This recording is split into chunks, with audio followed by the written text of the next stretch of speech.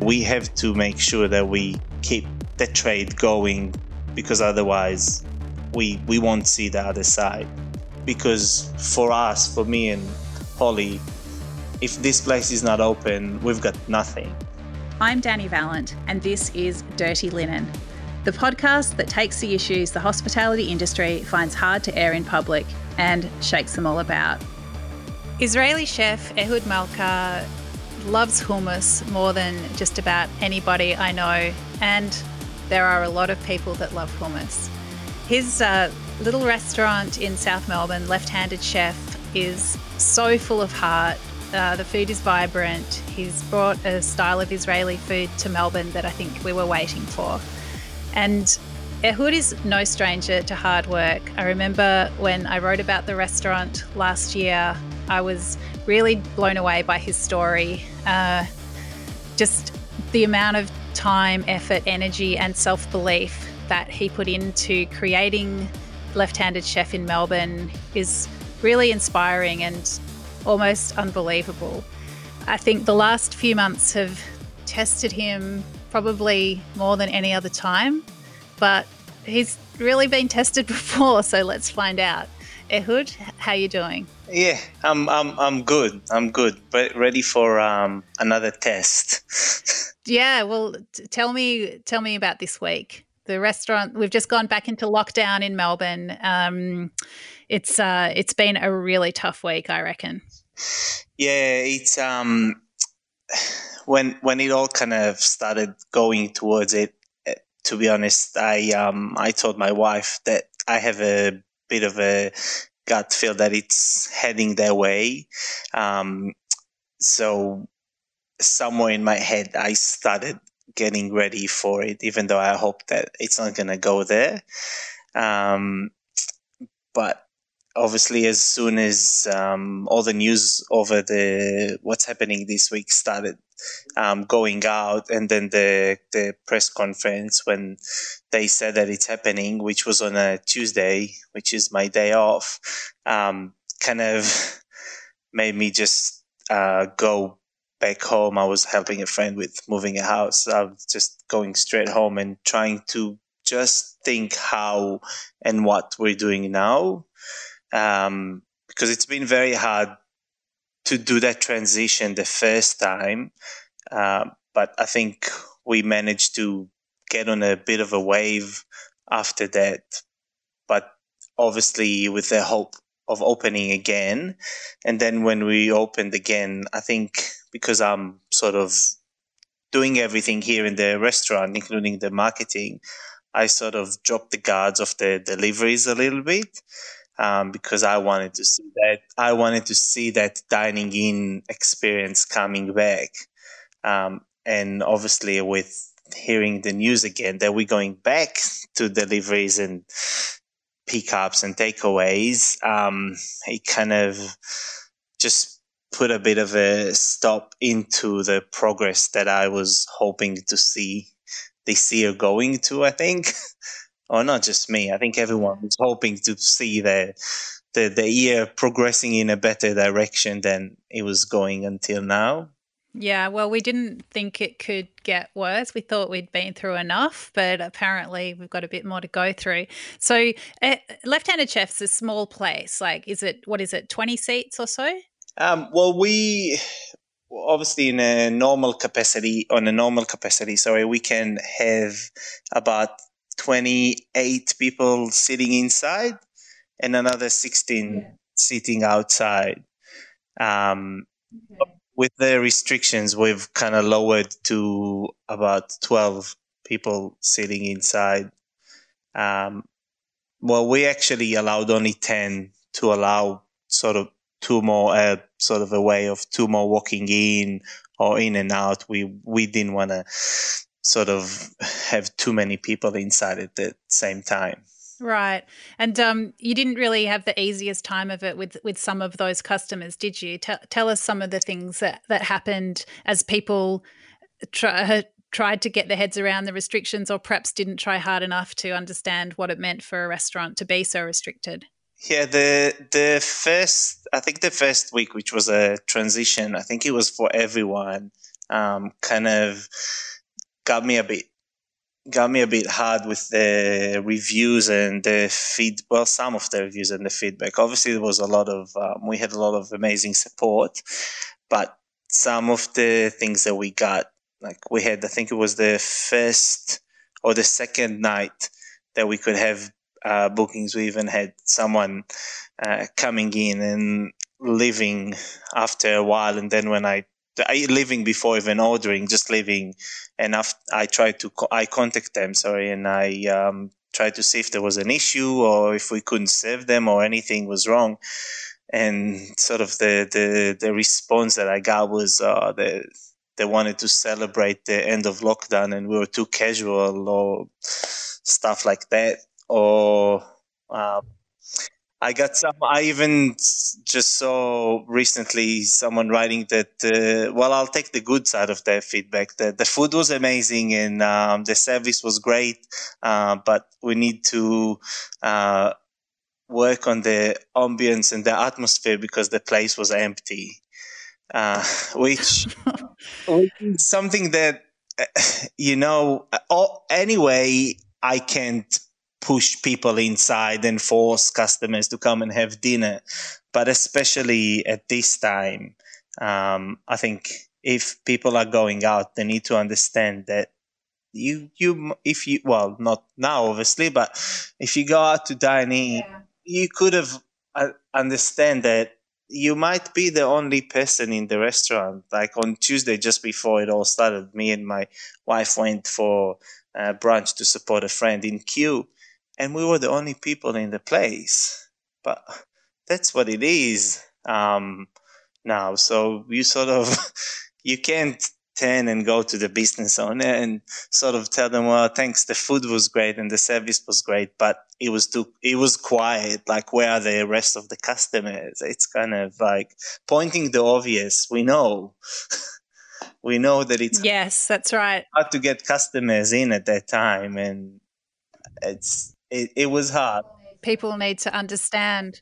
I suppose we really hope that out of this, the dining public will understand a lot more about what it means to own and run a restaurant, and especially to understand how difficult it is for people that run restaurants right now. I think it puts restaurateurs in such a tricky position to be the enforcer of rules, and especially when rules keep changing. And I guess before you enforce, I suppose it's about communicating. It certainly adds a layer of difficulty to what is already super difficult circumstances. So the first lockdown you closed, but you did takeaway. And I remember talking to you at some point during that. So, you had some really good days, but then some days you're just sitting there waiting for the bing of the iPad. Like, take me back to lockdown number one. In the first sort of lockdown, the first couple of weeks were very, very hard. We obviously had busier days, mainly Fridays and Saturdays. Obviously, with the majority of the crowd that sort of ordered the food, sort of got the food on Fridays and Saturdays. But the other days, we would have just sit here around the table, just waiting for either my phone sort of go off with an order or one of the tablets going off with an order, and that was very, very draining. We tried it for about a week. It was so draining to sit here for so many hours, from 12 until 9 some days, with the random orders. So we minimized the hours a little bit. We sort of did a lunch service and a dinner service. But still, there were some nights that I didn't even tell my wife to come here because I didn't want to sort of feel bad of wasting her time. I would come here and sit and wait for orders to come in. And it was very mentally draining. I think it was a bit of a 2 or 3 weeks that everyone went through the phase of understanding of the new sort of reality that we're facing. So that was very hard to push through, but we managed to push through that. And managed to sort of have a bit more of a steady-ish delivery service for most of the days. We even got to a point that I think towards the end of the lockdown, with the restrictions that sort of got a bit lighter and people could host more sort of friends and family. So we actually got bigger and bigger orders, which sort of made it worth for us. So it actually got to a point that it was okay. It was, we could sort of see it going and keeping us ticking over. Especially because for me and Holly, if this place is not open, we've got nothing. I mean, you came here as an international student, and I mean that's a while ago now. But yeah. Tell me about your status in Australia. So at the moment, we're on a bridging visa. I know it sounds weird because I've got a business for 8 years, and most people wouldn't understand how come a business owner have a bridging visa. But when I opened this place 8 years ago, I was on a different process of a visa. It doesn't matter, but the whole sort of system worked so slow that I got churned into a system that the immigration system, that all the decisions that were made for me were just either too late or too slow. I was going from one appeal to the other while I was trying to run the business and establish it. So I fell through the cracks so many times with the immigration status that I had, and obviously not being I still am. I'm a chef. I'm not a businessman. So the passion got me to open the restaurant, not money. So when I opened and ran the restaurant, we obviously never made enough money for the business to physically sponsor me. So we had to find other alternatives, which we did and we had, but it kind of managed to get us up to a certain point, which was the beginning of the year, pretty much. Well, I guess, so just to be clear for anyone listening, what it means is that you're not eligible for any government support during this time. So you're not eligible for JobKeeper. Your business doesn't receive any of that ongoing government support. I suppose, I can totally understand how you get into this position because you're not afraid of work. You always would be able to support yourself. You've been here for many years paying taxes. You wouldn't ever think that would be something that you'd be in a position to look to the government for, right? Yeah. Well, I never did. And to be honest, when the year started, with that big transition that we made with the restaurant last year, when we sort of made that big transition from being a cafe to a restaurant, that's where my hopes for the financial aspect started, and it really worked for us. We could sort of base a financial history of a few months, so I can be dependent on the restaurant and sort of make sure that everything will work. But obviously, when everything in February, end of February, in March, when everything went to shutdown and we lost about 60 or 70% of the trade, the numbers also went down with it. And obviously every hope of application towards it went down the drain as well. So we got stuck in a position of a bridging visa, which doesn't allow us to get JobKeeper or any other sort of help. So that's what I mean when I say we have to make sure that we keep the trade going, because otherwise we won't see the other side. We won't be able to end it. Yeah. So tell us a little bit about your background and how you come to be here in Melbourne running a hummusiya, a restaurant built around hummus. I I was born and I grew up in Jerusalem. I was born in Jerusalem, but I grew up in Mevaseret, which is a small town next to Jerusalem.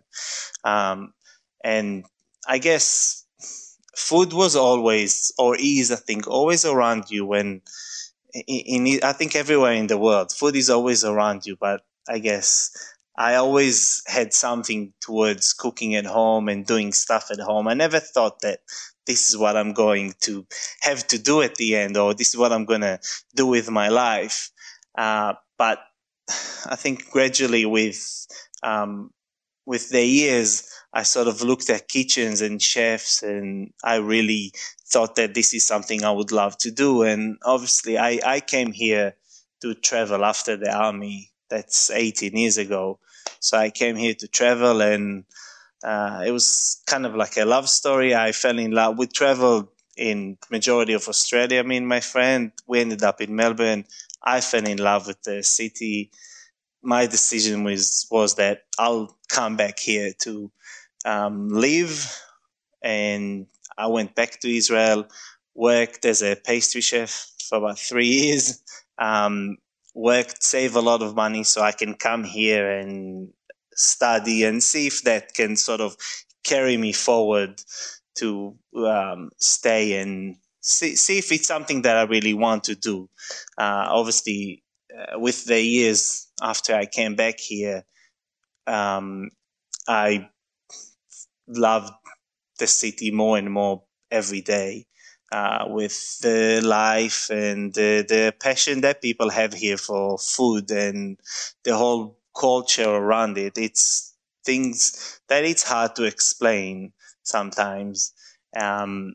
So obviously, working so much in hospitality, I think most chefs get to a point that they say, that's it. I had enough.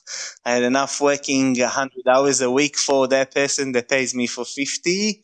And I'm doing so much for him. That's it. If I'm doing it, I'm doing it for myself.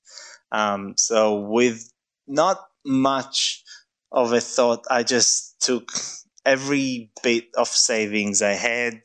I looked for a place, and I think this was the second place that was available. And I just took it. It was kind of a feeling that I had, and I obviously didn't do my research, or I always worked with feelings. So I ended up. There was no marketing plan. Nothing. No marketing plan. Nothing. Nothing. We were laminating menus the night before I opened. But didn't you work at that when you first took on the cafe? Weren't you working there during the day and then working somewhere else at night, or what was the story there? Yeah, well, when I opened the place, after about 6 months, I realized that I can't really keep running into such a big loss with every single day, because it was hard. Obviously, the marketing tools that are available now weren't as popular 8 or 9 years ago for restaurants. So it was harder to push the place to people that didn't know about our existence. And yeah, and my friend had a restaurant in Gardenvale, and I had to just try and make extra money. So I was here 7 days from 3 o'clock in the morning until 5, 6 p.m. And then on Friday, Saturday, Sunday nights, I would go and work in his restaurant just to get those $500 or $600 every week to help me at least pay for pay the bills, pay the suppliers. This is how I grew up in restaurants, that you have to make sure that your staff is happy and get paid, and that the suppliers are getting paid all the time. There's no such thing as owing your fruit and veg guy $5,000 because they also have a family that they need to support. So I had to make sure that everyone's getting paid. So yeah, in the first 2 years, I had to work 3 nights a week on top of what I had here, just to make sure that I get money in to try and sustain the place. So what is it, Ehud, that makes you work so hard, be so stubborn, throw everything at it? Like, what is it about your place that makes you want to be there so much and make it a success? Well, stubborn is something my mum always said I am. She's always saying I'm stubborn, and if I've got something that I'm really passionate about, I'll do anything in my way to get it. I think hospitality is always it means to me a lot more than just seeing people and giving them food and saying goodbye. It's the connection that we create between us and the customers. It's the connections that you have with other restaurant owners, with other chefs, with suppliers. It's something that it's very hard for me sometimes to explain, because a lot of people sort of ask me, "Oh, so how much money do you make? How much is the restaurant successful? And what car do you drive?" It's not about, for me, it's not about, and I don't think it's only for me, but obviously I can speak only for myself. It's not about the money that you make. Hospitality is something that you do with passion and just love what you're doing. I don't think you can cook food without and actually have it successfully and tasty if you don't have everything invested in it. It's not something that you can do just because you wanna, I don't know, drive a nicer car.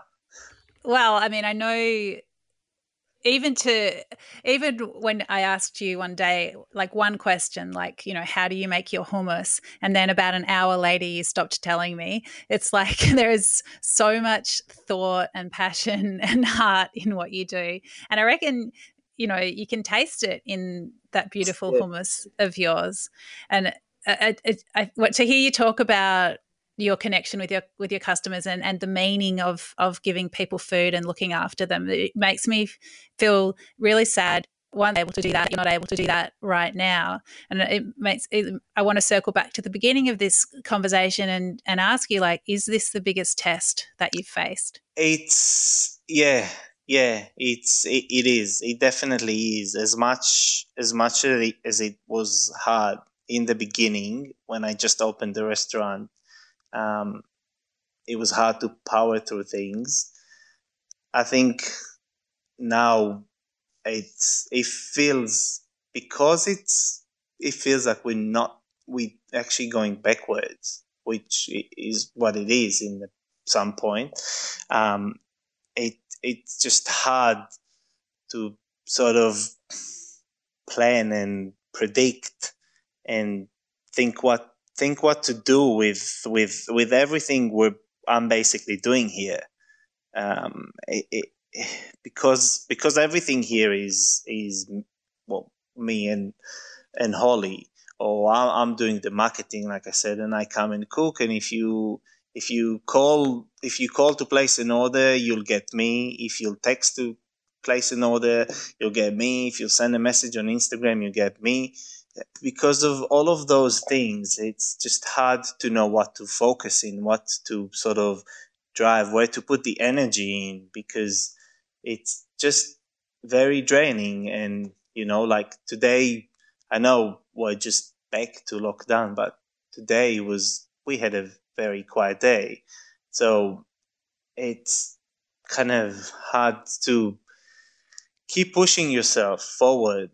I'm very lucky that I've got friends that are helping. I've got obviously my wife that helps a lot. But I think at these times, that's what sort of keeps me going mentally. It's very, very hard to regenerate that energy all the time to push takeaways and market takeaways and it's it's just something that I think that a lot of owners can relate to, because once you're trying to push something and suddenly it stopped, you have to do something else. It's hard because results always take time. So I know once we actually manage to build up a delivery and takeaway trade, we obviously open for dine-in. So it's hard now to push back for it. It sometimes feel like I just don't have the energy to do it. I don't know. It's, every day feels like a year with once we're going through it. There's so many emotions that goes through the day. You don't know what to expect, and we all hope that it's 6 weeks is 6 weeks, but we're trying to stay positive that it is only going to be 6 weeks. So I think it's very hard. Is the cooking part, like, is the food a respite from the stress and the worry, or is it hard to put the love that you want to put into the food when things are so difficult?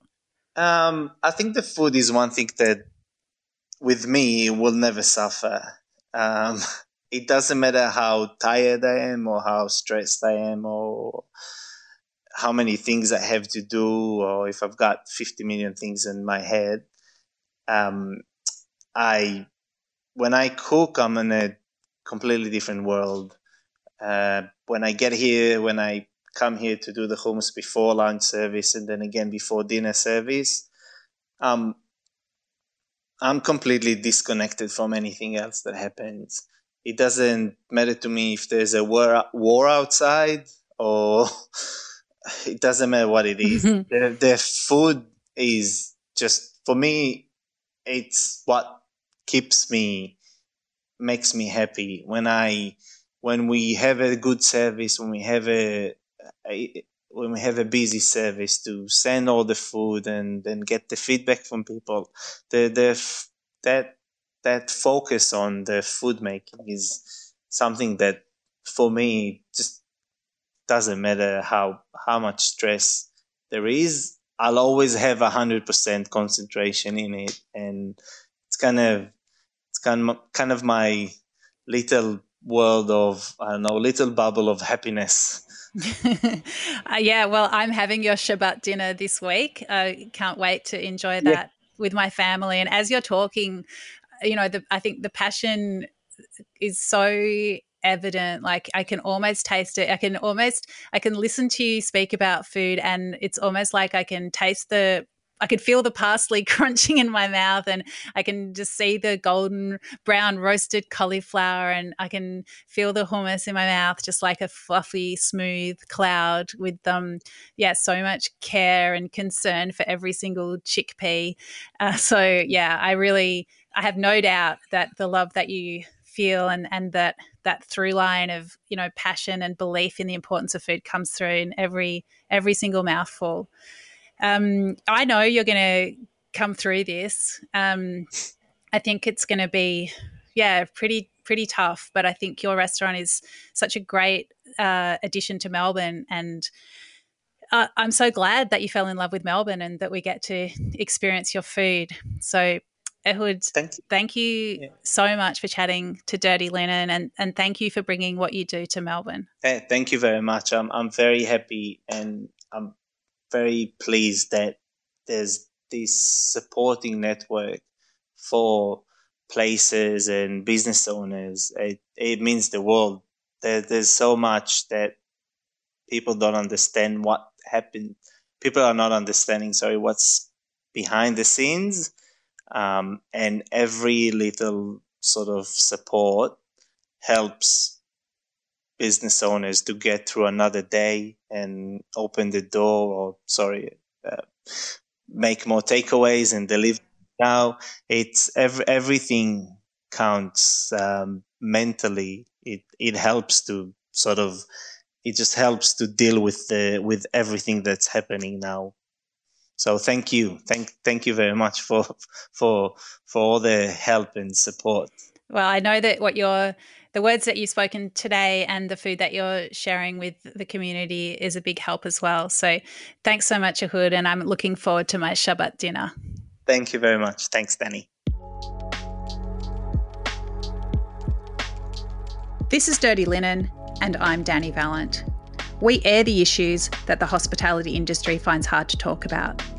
We spend a week thrashing around each issue, hearing from different people with unique perspectives. We want to hear from you as well. If you have something that needs to be said about a topic, get in touch so we can include your perspective. Contact us at dirtylinen@deepintheweeds.com.au or hit us up on Insta at Dirty Linen Podcast. We can't wait to hear from you. This is a Deep in the Weeds production.